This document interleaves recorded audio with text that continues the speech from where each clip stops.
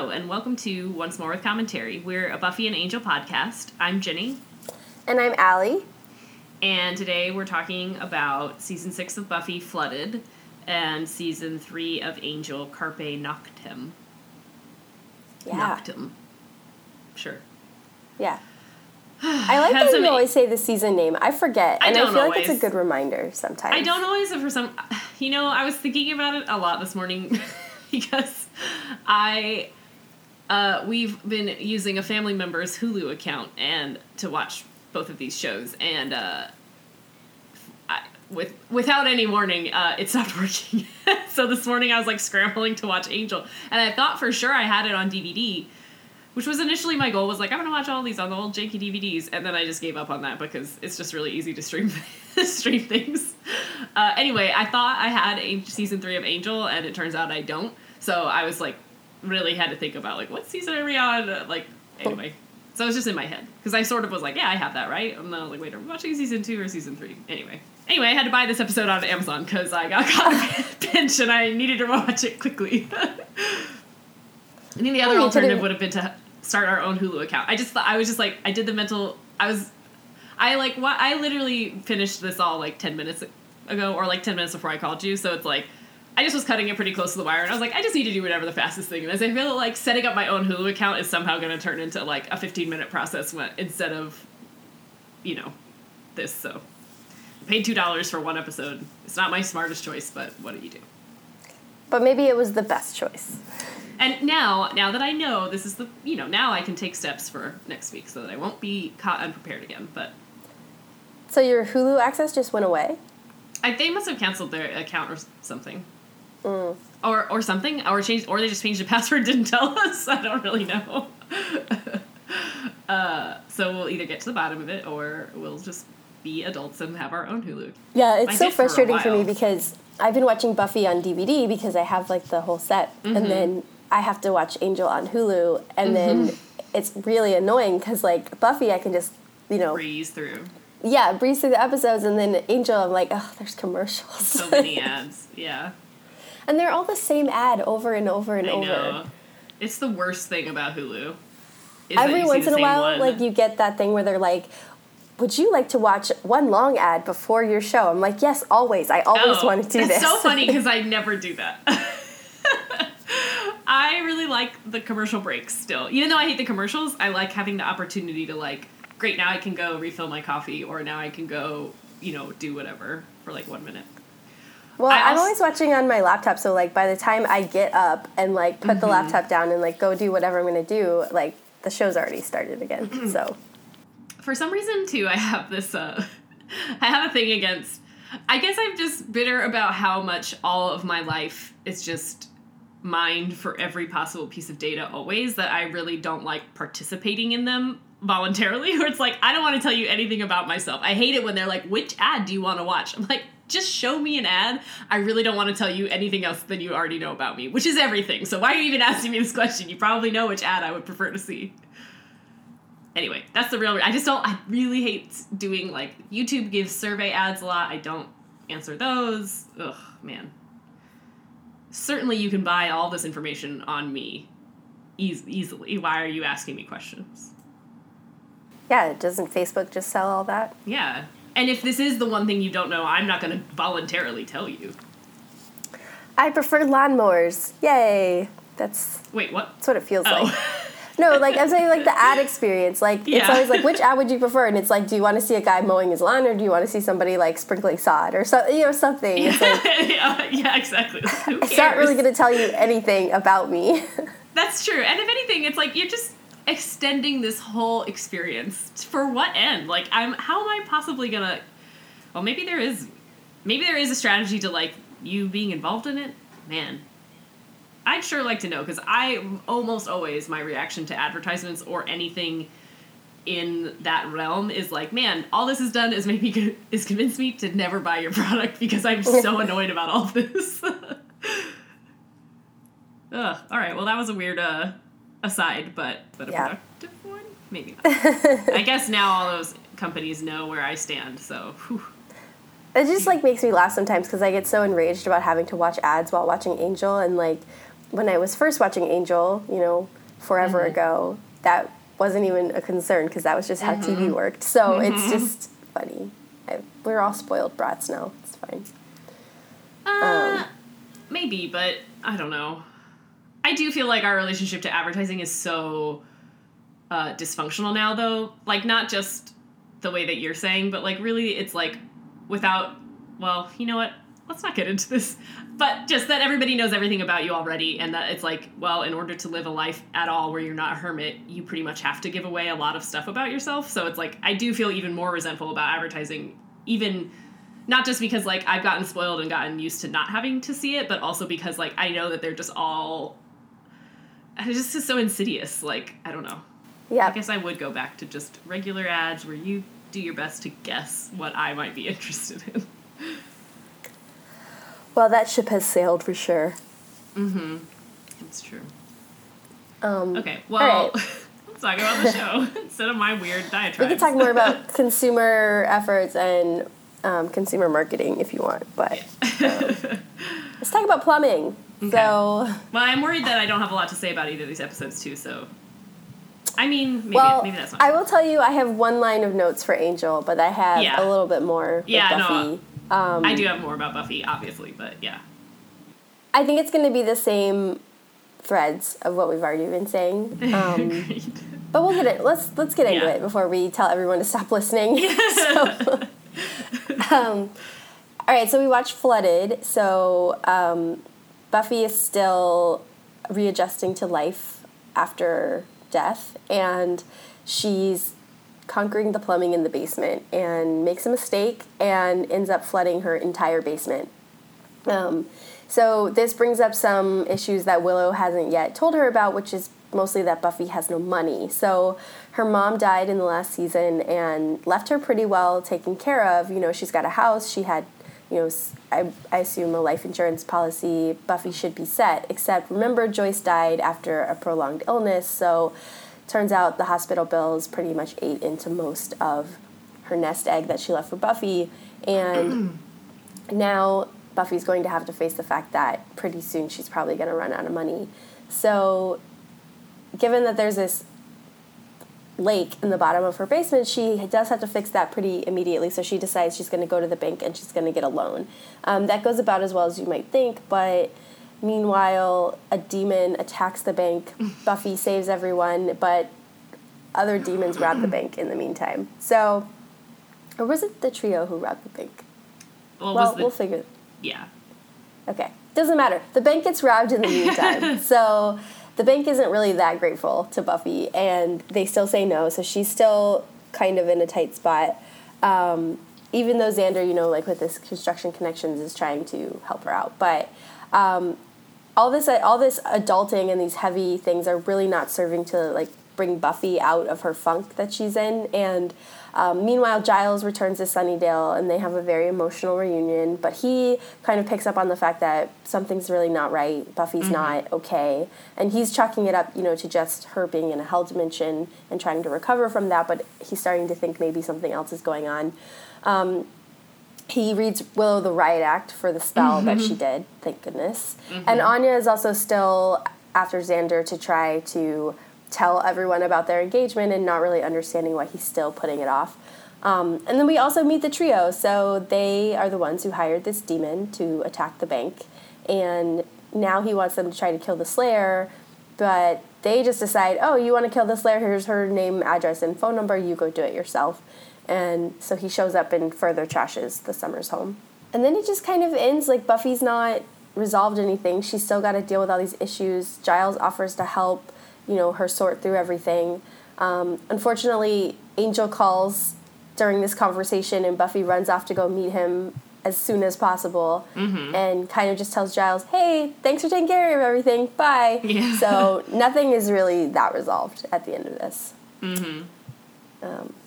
But Buffy's going to go see her angel. So I kind of want to talk about that last scene, just because especially after watching the corresponding one on Angel, I didn't really understand, like, if it was really, like, they have to go see each other right that second, and, like, it has to be somewhere secret and in the middle, or if that was just kind of the show's ruse to get Buffy to kind of have an excuse to flee her responsibilities. I definitely think it wasn't urgent, other than she didn't... Yes, she's definitely fleeing. It's not urgent. And it is kind of awkwardly stated, and that's certainly because they're just trying to write in a reason why we're not going to see this reunion happen. Yeah. You know, it's happening in the middle of LA. It's not here in Sunnydale on Buffy, and it's not there in LA on Angel, was like the, I think, pretty clear subtext of like, hey, these shows aren't on the same network anymore, so there's no more crossovers. I guess I'm saying that part of it feels very clunky to me, but I did buy Buffy's basically running away. Yeah. Pretty literally from her responsibilities. Oh, like, quite literally, the front door is still in pieces, and there's trash all over the floor, and she just basically runs out of the house, like, goodbye. Yeah. Well, and kind of is so far the theme of my viewing of season 6 is, again, like, maybe just because I wasn't as much, I wasn't as old or wasn't as much of an adult some of the other times that I've watched this, but, like, it just, I guess I should, like, hopefully I just don't just sound so stupid every episode this season, but it just never really hit me how much Buffy does just as soon as Giles is there for, like, ask him to take care of everything. I guess because, again, I know you and I don't agree on whether or not it makes sense for Giles to leave, but even, I don't think it doesn't even really involve that so much as, like, I know, I used to think, like, well, they're just writing excuses for Giles to leave because he wants Buffy to be strong and on her own, like, again, kind of down the line in a few episodes, but I guess I'm just saying, I still don't know that I agree with that as the choice for the show or for him, the character, but it does, I always kind of thought it was a lame excuse, whereas, like, now, again, it's just so obvious to me how much she is not even, like, leaning on him, she's straight out leaving it in his hands, like, as soon as he's there.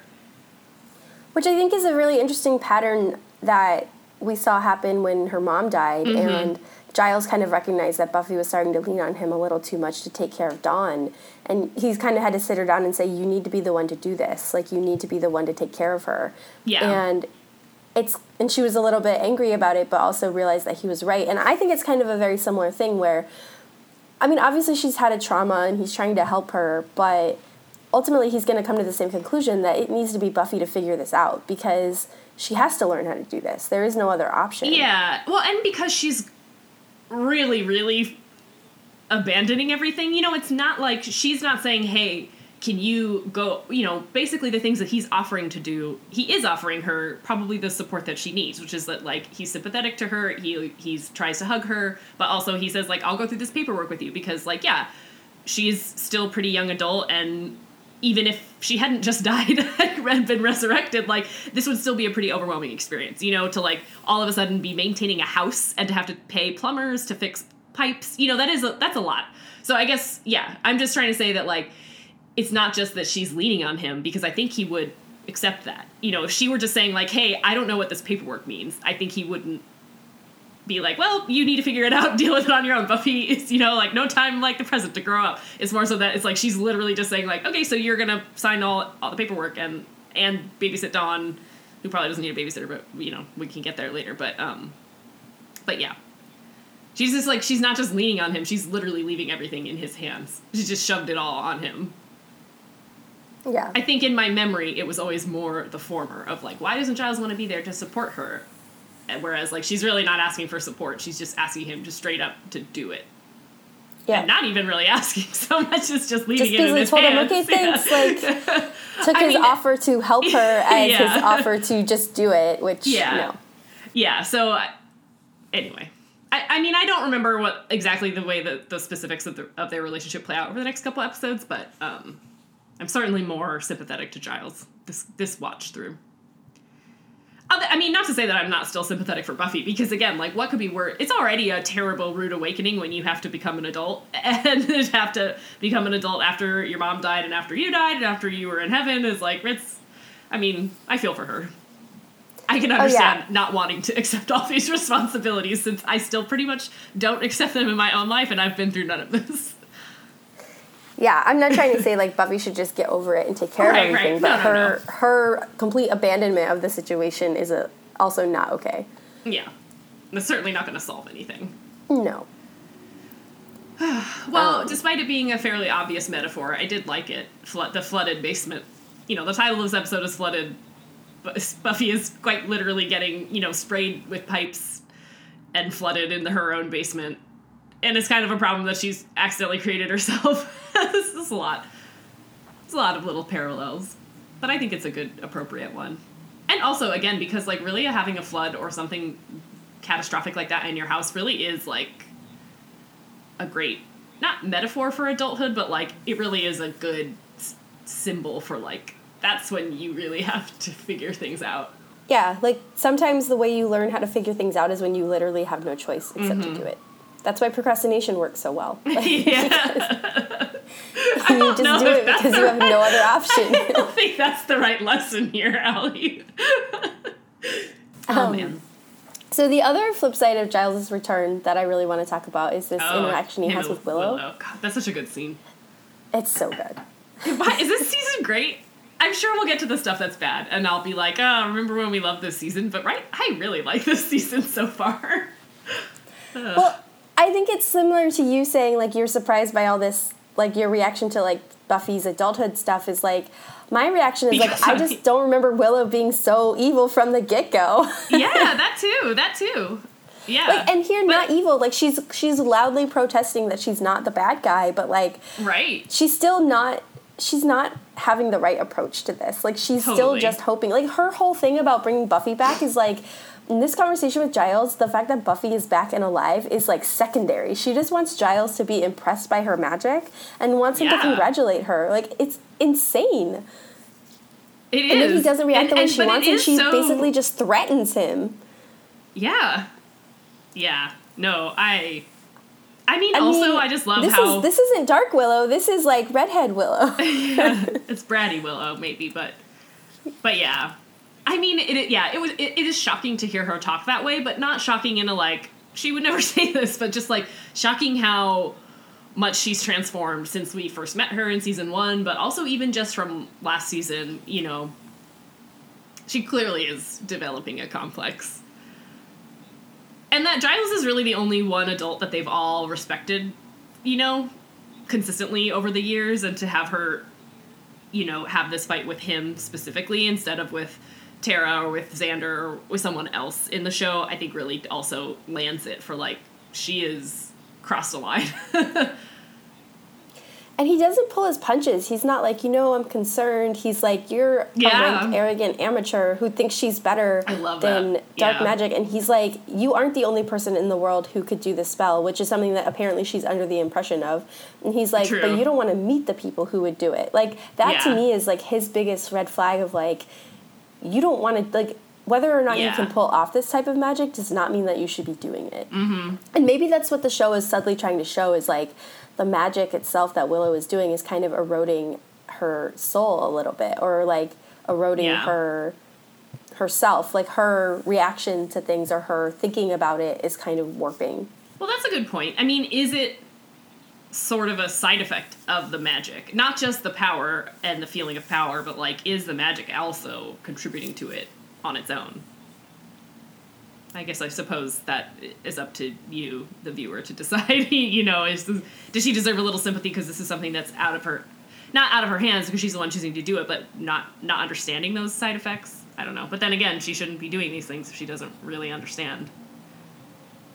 Right, and I think this is not the first time that the show has suggested this idea that magic kind of changes you and not for the better. We look at Giles' own background, and he and his friends were really heavily dabbling in dark magic, and Giles recognized that it wasn't good for him and kind of got out. But look at Ethan Rayne. He just went all in and is, one of the most evil characters on the show. So yeah, that's true. Or if not straight up evil, just very... agnostic to human suffering, so. Well, okay. I would say it's really interesting to watch 4 episodes into the season and Willow was already exhibiting problems. Yeah, for sure. Okay, I have 2 follow-ups to this line of questioning. Thing number 1, did I miss Willow suggesting to use magic to fix the basement, though? Because maybe this is the one time when magic would be a good practical solution, but I don't think that ever came up. Power hungry Willow also... doesn't want to just fix the basement. There's nothing you can do, Willow. You can't ferry the water out of the basement so it doesn't mold the whole thing. I guess that's just... I mean, that is a little bit interesting. It's a little bit of an oversight. She's offering to do a locator spell that really doesn't seem that helpful, but she's not offering to fix the basement. Yeah, that's a good point. Giles might have let her do also that. not really any, like... Well, once Giles gets there, fine, but before that, it's like... But, you know, the plumber gives her a bill that looks like a phone number. It's so large. Like, I don't know, Willow. Seems like you could step in here. I mean, she probably can't fix the pipes because you probably have to know how to fix the pipes to get that to work. But it does feel like she could be mitigating something. I mean, maybe that is... She could be removing the water. Is kind of, yeah, exactly. But maybe Willow, again, is so warped that she only views... Kind of in the way that we've talked about, like, well, it seems like she uses magic to solve emotional problems instead of to be a tool, and so maybe this is just yet another example of like, well, she doesn't have any stake in this emotionally, so it doesn't occur to her that this is something she could fix. Let's keep that in mind, because I think you're absolutely right. I think that's Willow's crutch, is not that magic fixes everything. It's that magic fixes the hard emotional problems that she doesn't want to, like, think of down the line, we're going to see her definitely using that that way, but we don't ever really see her fixing it. Like, she'll fix it to revert death or, you know, something painful, but like also you can kind of see like, well, the pipes bursting, like Willow might be living in Buffy's house now, but like it's never suggested that she's financially on the hook in any way for what's going on. So maybe she just doesn't care enough to use magic because it's not her problem to solve. Yeah, I agree. Which also doesn't make Willow look very good, but... Yeah. Either it's just an oversight from the writers or a pretty cutting commentary on Willow. It could be both. Yeah.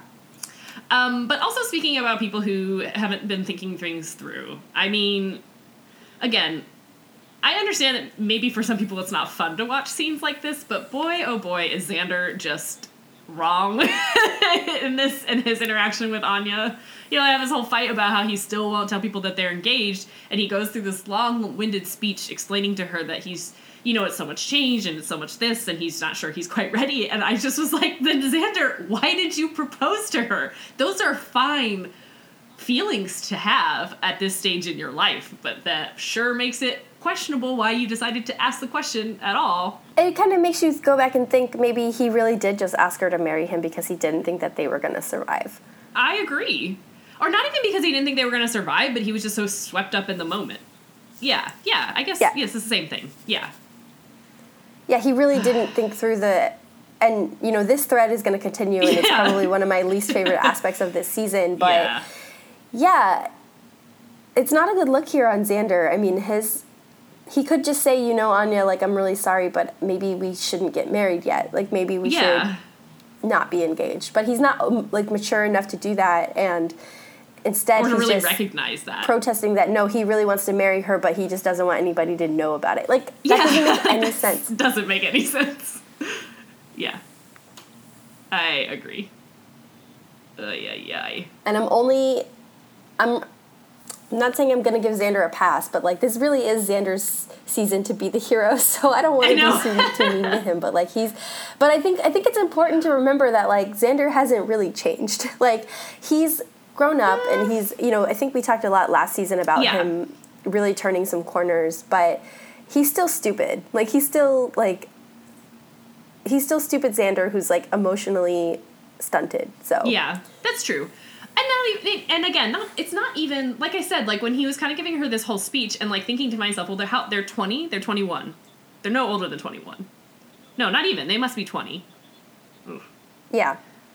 That's young to get married. You know, that's young this day. Even in 2001, that's fairly young to be getting married and to be making these kind of choices. So, at least for a lot of people. So, that he's wary of marriage, I don't feel like is a red flag or means necessarily that he's emotionally stunted. You know, like, yeah, they have been dating a couple of years, they live together, but they're still young, so it's fair that to, like, want to get a little more experience under your belt before you go through with this huge commitment.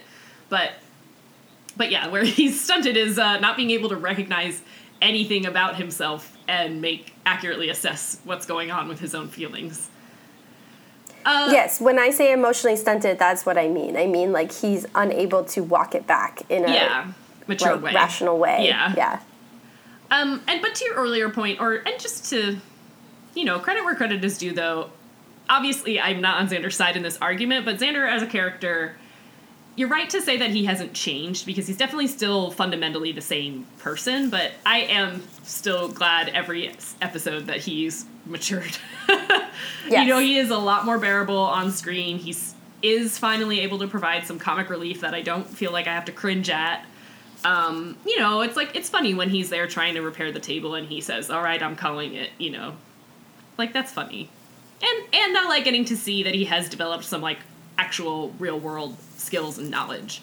That, yes, he's still the sidekick and he's never going to be the powerhouse, but, like, he's the only one among them who knows what plumber to call, I mean, this is, I think, what's really frustrating right now is everybody is, like, annoying me, but you can also kind of, like, you can also, like, see their side of things, so. Yeah. And I guess, again, I can understand why for a lot of people maybe that's not enjoyable television. It's like, I don't want to relive my 20s, or I don't, or you have an experience and you're like, man, why is everyone such a jerk? Like, I don't know. I can understand how this isn't everyone's cup of tea, but I think I really like it. Yeah, I mean, like, everyone struggling is not always the most fun thing to watch, but... And they're also not, they're making some bad choices. Some of them, like, monumentally bad choices, like bringing your friend back from the dead, but some of them, like, smaller bad choices, I guess, like, not telling your friends you're engaged. That's still a pretty big bad choice, but... Should we talk about the trio? Yeah. Because we meet them, we've met two of them before, and we've met the brother of one of them. Yeah. I couldn't tell if the allusion to, like, the flying monkeys was, like, supposed to be a joke about, like, surely there's so much crazy stuff that happened at this school that we, like, never witnessed. Yes, I think so. And, like, I guess, did they just not like that actor from before? Like, what is it about Tucker that, like, they decided to write him out and make a new character? Why does Andrew really need to be tied into everything? I'm not sure, but it is funny. It is my favorite running gag, I think. Or one of them. Yeah. That they keep Tucker's referring to. Tucker's brother. As though anyone would remember who Tucker was without constant reminders. But I do love them, like, trying to prove their bona fides to the demon, and also, like, to each other, and still not even recognizing themselves as, like, wrong in their actions. Like, Jonathan's offering up a spell, like, make everybody love you. Yeah. And Warren's like, I can build you a robot. And then, nobody's, like, none of the three are taking a pause to kind of self-reflect and go, like, they're worried about murdering someone, but they're not at all worried about having robbed a bank. Like, a felony is a felony. Yeah. Yeah. But I think that's part of what's interesting about them as villains is, like, they're really not that self-aware, at least for a while. No, and they're certainly going about this from a pretty, like a disconnected viewpoint where they've been living in this so much in the world of fiction and comics and superheroes that to them it is kind of, like, funny to be a supervillain. Like, there's no... I think, they are kind of thinking of it in this really juvenile and really, like... just... They're not thinking, like everyone else here, they're not really thinking it through. They're just thinking, like, on paper, it's cool to be a supervillain because you get all the money that you want, you can do whatever you want, and you're powerful, and everyone will love and respect you, which they maybe don't have in their real life. I don't know about love and respect for supervillains. Yeah, sorry. Cower. You're right. But I guess, they'll feel as though people are paying them respect. I was trying not to say that they'll get women. So I said love. But you won't, like, they haven't thought about, like, the real world context of that. Like, that's why comic books are so fun. But if you really encountered some of what you read in comics in real life, it's messed up. Like, yeah, exactly. But speaking of women and part of their goal is to get girls. I do think... I don't want to say that it hasn't aged well, because it's sort of the opposite. I feel like when a lot of this show was written and when these episodes were airing, a lot more of the things that they were saying was played for laughs. But also knowing how this goes and how much you and I have already talked about Warren's misogyny. I don't, Warren being misogynist is also not, like, it's pretty obviously stated over the course of the show, and even the episodes he's already been in, like, that's pretty much been one of the themes. But I guess I think it was kind of interesting that it's like, I think a lot of things that 10 or 20 years ago I and other people would have just been giggling at are now early warning signs for where the season is going and how these characters are behaving. You know, it is kind of, it's a little bit funny because, again, they're kind of living in this comic book superhero world where there aren't consequences to anything that they're doing, but it's also, like, clearly warped their point of view. You know, they talk about Buffy that way, too, which is, like, I get it because she's a hot girl, but also, like, she's so powerful and has saved their lives multiple times, especially you, Jonathan. Like, you know, like, it does seem like they would maybe talk about her with a little more respect or have any thing else to say about her other than she's hot. So that was the one thing that didn't really work for me was, so think about the last time we saw Jonathan, and then think about the way he's talking about Buffy now. That was a little bit jarring. Like, Buffy has only ever saved his life, and she's been empathetic when she did it, you know? Yeah. And then to have him turn around and talk about her as, like, some future sex slave of his, like, it's just bizarre. But I don't think it's as bizarre as... It's bizarre and jarring. I don't think it's unrealistic. You know, this day and age Jonathan of, like... is the one who... like, presented her with the class award at the prom, and, like... I know, well, that does break my heart, it's jarring to me because it doesn't really seem consistent with, like, Jonathan's personality. I don't know. I've had... without going into too much detail, I will say that I feel like I've had relationships like that with people who I thought we were friends, and then down the line, something like... Not of this... You know, not to this extent, obviously, but, like, then it was kind of like, oh, in front of your friends, you'll still say this. I mean, that's not even that uncommon of an experience for girls, I don't think, you know? To think that someone is your friend, but then they'll just talk about you like a piece of meat to their friends later to score some sort of reputation is not a weird thing. And maybe he doesn't mean it, and I do think that later, he'll... of them, I think he's going to be the most sympathetic. So, yeah. If anything, that makes it more heartbreaking that, yes, the guy who presented her with the Class Protector Award is still so damaged as a person that he can't move past, you know, some of these really childish desires and live a normal life.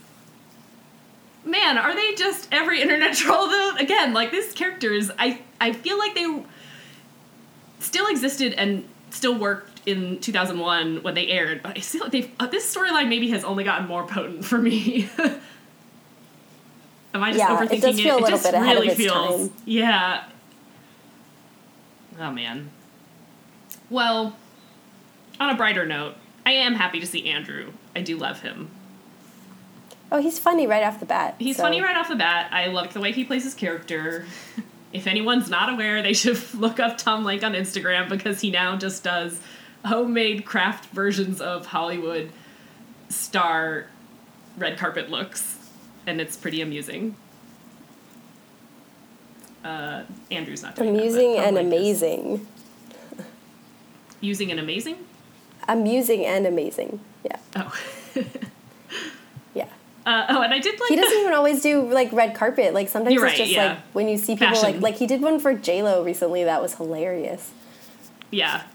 But, it's hard to describe how he does it exactly, but it's like he literally uses whatever weird... Like, he's obviously a talented, like, craft person and artist. But, yeah, it's like he'll make a dress that... And, like, photograph it in such an angle that it looks almost exactly like whatever the other person's wearing, but then it's like we look at it for 2 minutes and then you're like, oh yes, clearly that's a garbage bag. Yeah. But not in a way that's like, wow, that actress sure looks like she's wearing a garbage bag on the red carpet. It's like a lot more like, wow, I didn't realize he was wearing a garbage bag. How did you do this? I guess it's a little bit of both, but anyway. Yeah. The one other joke that I liked was Dawn finding the demon in, like, a book and being like, oh, it's Fashnik, and saying, you know, like, cookies. And then later in the episode, when Jonathan's talking about him, he pronounces it the same way. Fashnik. Like, I really don't think that's how you're supposed to say it, guys. But I don't know. That scene was also interesting for me of Tara telling Dawn that she's very mature for her age. Oh, my God. And also... I was like, have you met her, Tara? Well, that, and then also the ludicrousness of them questioning if she is even old enough to research. Like, it's fair that, to me, I think that they would want to be protective of Dawn and not send her out on patrols at 15 just because they were doing it at 15. But, I mean, she's around them all the time. Like, she can read a book, guys.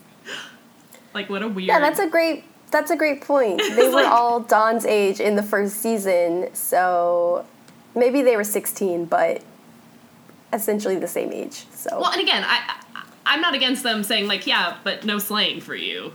Because they were too young to be slaying. They shouldn't have been doing any of this, but it's very weird and unrealistic to act like she can't research with them. Yeah. Maybe they should just get her an anatomy book first. All right. I think that's everything I have to say about this. But yeah, let's talk about Carpe Noctem. Okay. We can. So, I mean, I feel like the story on this one was really straightforward. Angel and Wesley are reading the newspaper and notice a couple of mysterious deaths that seem to have some sort of pattern to them. So they start investigating even though nobody asks them to. And all the victims have died in expensive hotels, and they've left behind, like, an empty skin suit. It's, like, kind of gross. In these fancy hotels after, like, a wild night of partying. So they decide to draw any other links that they can, and all the victims are men that seem to go to the same gym. So they go there to investigate. Angel goes with Cordelia, and while he's there, he notices across the street that there's a retirement home with windows that look directly into the gym. So he goes across the street by himself to investigate. In particular, there's this one window where he thought he saw someone looking at the gym. And it turns out, yes, there's this older man that lives in the retirement home, and he has been staring at the gym and casting a spell to switch bodies with physically fit young men at the gym. And then when he's had his fun or time is running out, they didn't really get into the details of that part, I don't think, he reverses the spell and goes back to the retirement home just to kind of repeat the same thing. Of course, Angel shows up, and so he ends up casting that spell on Angel and leaving Angel behind in his body at the retirement home. And he goes and goes back to the hotel and goes back to his Angel investigation team. This guy, is pretty gross with every single woman that he encounters, and he tries to get with every single woman that's ever been in the show. And meanwhile, he hurts Fred's feelings, who at this point is still in love with Angel. And he, makes out with Lila, who's there for some reason from Wolfram and Hart, bringing them some information. But eventually, everybody in the gang figures out this isn't really Angel, and they piece together what happened. So they help Angel fight this guy and switch bodies back. And then they leave him behind. So it's a little classic body switcheroo episode. Complete with gay panic and and homophobia and all that fun and stuff. some sexism, and again, sort of played for laughs, but sort of not. Yes, he's the bad guy, but maybe, I don't know. I mean, this episode was fine. I didn't hate it. Kind of like all of the season. My note on season 6 of Buffy is wow, I can't believe how much I'm enjoying this, and also how well scripted everything is. And with Angel, it's well, these sure are a lot better, but they're still not great. I wasn't really bored by this episode. I didn't hate it. There's some, I could do without the pretty extended gay panic sequence where Cordelia tells not Angel in Angel's body that he needs to talk to Fred, who's in love with him, and he thinks, obviously, that Fred is a man. I could have done without that. But otherwise, this was fine, right? Yeah, I think you're right in that it was played for comedy, but it plays for comedy the way, some of this was played for comedy on Friends, and then you're for an example, and then you're watching it 10 years later going, huh. Yeah. So, yeah. It's really interesting, and I think the things that really worked for me, though, watching this through are, the sequences where, this man that has taken over Angel's body is really sexist and not treating women very well, but it is played to really tease out this relationship that Angel has sort of unwittingly... That's true. Developed with Fred, where he thinks he's being a friend and, helping her get used to the world, and she's got this massive crush on him. Mm-hmm. And I think it's interesting the way it plays into that dynamic. Mm-hmm. But... Well, it also is, I think, notable that... Well, number one... Okay, let me start there, and then I'll dial it back a little bit. But I will say that it also kind of highlights, this guy starts saying things to Cordelia immediately, who is completely unfazed by it because she just thinks Angel's being weird. Like, she knows that Angel would never say those things, so she doesn't even get mad about it because it's just such a, like, kind of bizarre... It's just so uncharacteristic, but in a way that she just is, like, writing off as, like, a very, very bad joke because who cares, kind of. And now that I said that, I'm like, well... Yeah, but also I think for her, like, I think for her, she's also, like, Cordelia is probably someone who's heard that from so many men, like, that that's a good she point. recognizes it for what it is, which is a line, and, like, you know, she's dismissive of it, but then he says the exact same thing to Fred. Right, who has a different reaction. Yeah, she's more naive and innocent, and she's also been in a cave for 5 years, so, you know, she doesn't really have the same understanding of, like, the signaling here, and then, you know, he also says the exact same thing to Lila. Yeah. And who is a little bit more jaded, but it also kind of works on her, too. Mm-hmm. That's really interesting. Yeah. I do think that Cordelia should have noticed sooner that something was wrong, especially because in general, not even in general, Cordelia is the empathetic one in this show. She's the one who not only has magical powers that make her extra empathetic to everybody, but she always, even on Buffy, when she wasn't sympathetic, she always knew when someone was off or when something was bothering someone, you know? Like, she's very observant and she's very good at noticing people's personality tics. So it is pretty weird that she's the first one that he encounters and that she maybe takes the longest to realize what's going on. But yeah, the only reason they figure it out is because Wesley finds vampire books and like the guy was reading up on vampires, which still feels like more of a leap. But well, and like, that none of them have had even an inkling of like, well, was Angel? They didn't like ask like, oh, he was acting pretty weird. Maybe something's up, and then go look for clues. It was like they found this book and then they backtracked their way into the clues, you know? Yeah. So that is weird. It's also weird that Angel just kind of let that guy cast a spell on him. Like, surely he could have interrupted him. Cocky, like he thought it wouldn't work on him. So he was like, I'm just going to stand here and let him do his spell, and then I'll take him out. I suppose, but why would he think that? Yeah. Who knows? I don't know. You're right. He was kind of like, you're going to be surprised when you try to run your magic on me. Mm-hmm. And well, how do you feel about the Lila thing? Because I guess I buy it is what I feel. Buy that she would be into it. I feel like it was just kind of like the show's way to like have fun with this idea of like this. I've never really picked up on sexual tension between Lila and Angel, but like I 100% buy that Lila would be like nursing some dark fantasy about him. Yeah, me too. So, yeah, it made sense to me. I agree. I mean, he does need to be treating Fred differently. And better. But you know what? I will say, even though he's playing a person in this episode who's awful, but I will say one thing about this episode that I loved is that it really gave David Boreanaz a chance to play something totally different, and he kills it. Yeah, and it's he like, is good. He's just really not suited to this like brooding, he's not. Noble vampire. Whereas like when he gets to have fun and be a little bit evil and or just like smile, it's so much better. Yeah, it is. And it's just, you're right. And that does make I think that's why the episode, like, this isn't my favorite. I'm never going to remember this episode in the future. But it wasn't a slog to watch it because Angel's having fun. And that's always enjoyable to watch, especially for me, as I've mentioned many times. I will watch 12 seasons of Bones just to watch Angel having a good time. Yeah. So, yeah. But going back to what you were saying, like, Angel should really know better with Fred. He should, and he should also accept the responsibility of how to deal with it. And he's kind of like Buffy in this regard where he asks Cordelia to just take care of it for him. Yeah. And then she says she's not going to do it, but then she does it anyway. Yeah. And, he still kind of gets away with it. And it's, maybe he and Buffy need to learn some lessons on responsibility. It's true. I guess I do think it's pretty consistent with his character, though, that he has always been pretty awkward around women, not just because of the curse, but it does seem like not in his entire lifespan, but since we've known him in the contemporary day to the show, he has always kind of been like that, a little bit oblivious. So there is a part of it that is at least consistent, even if it's not really excusable, because he should definitely know better. He's very old. That's about all I have to say. Yeah, it was slight. I was thinking at the beginning when there's that first scene with one of the first bodies that this man had taken over that we see, and given that we had just seen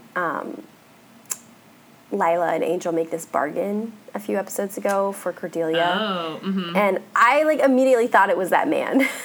Oh, interesting. Who Angel had taken out of the Hellfire. Yeah. Whatever. Oh, yeah, that's a good point. Yeah, that guy's got to come back. Yeah. And then slowly kind of realized, oh, this is that other episode. Okay. But yeah, I mean, basically I just bring that up to say, like, my Angel memory is so jumbled and indistinct, and I don't think that watching it this time around is going to fix that. Yeah. Like you said, this episode is entertaining in the moment, but it's not one that's going to stick with me. I do wonder what they're dropping hints about, because I genuinely don't remember, with Lila and Gavin. Because, you know, there was this little kind of not throwaway, but, like, clearly not even foreshadowing, right? Just like a little scene establishing some stuff where Gavin kind of is trying to make up with Lila, and he again, like, implies that maybe there's more to his evil plot than just drowning Angel in paperwork. But Lila reacts to that by hiring a graphic forger, like a graphic artist, to forge paperwork for Angel. Like, I don't remember why she's doing that. I think because she's trying to keep Gavin out of her business. Like, I suppose, if Gavin is yeah. successful by bringing Angel down with bureaucracy, then she doesn't get to have her special project anymore. Yeah, I guess that's true. Yeah, and maybe that ties into, like, her deciding to go with it and hook up with Angel. Like, Right. she kind of feels ownership of him Yeah. as this issue. So Yeah. that's what I read it as. I mean, I also, like, okay, you can forge a bunch of documents, but, like, if they're not in city records, I know. how far is that going to get you? Yeah. I don't know. Maybe people just chalk it up to, like, dysfunction. But, True. Yeah. But that also begs the question of, like, is Angel just squatting? Like, Well, I thought he got a mortgage or something for the hotel. Yeah, Like, I and didn't how do think they he open just, their like, moved business? into this abandoned building. Yeah, because it does seem like they have, you know, they've been invoicing.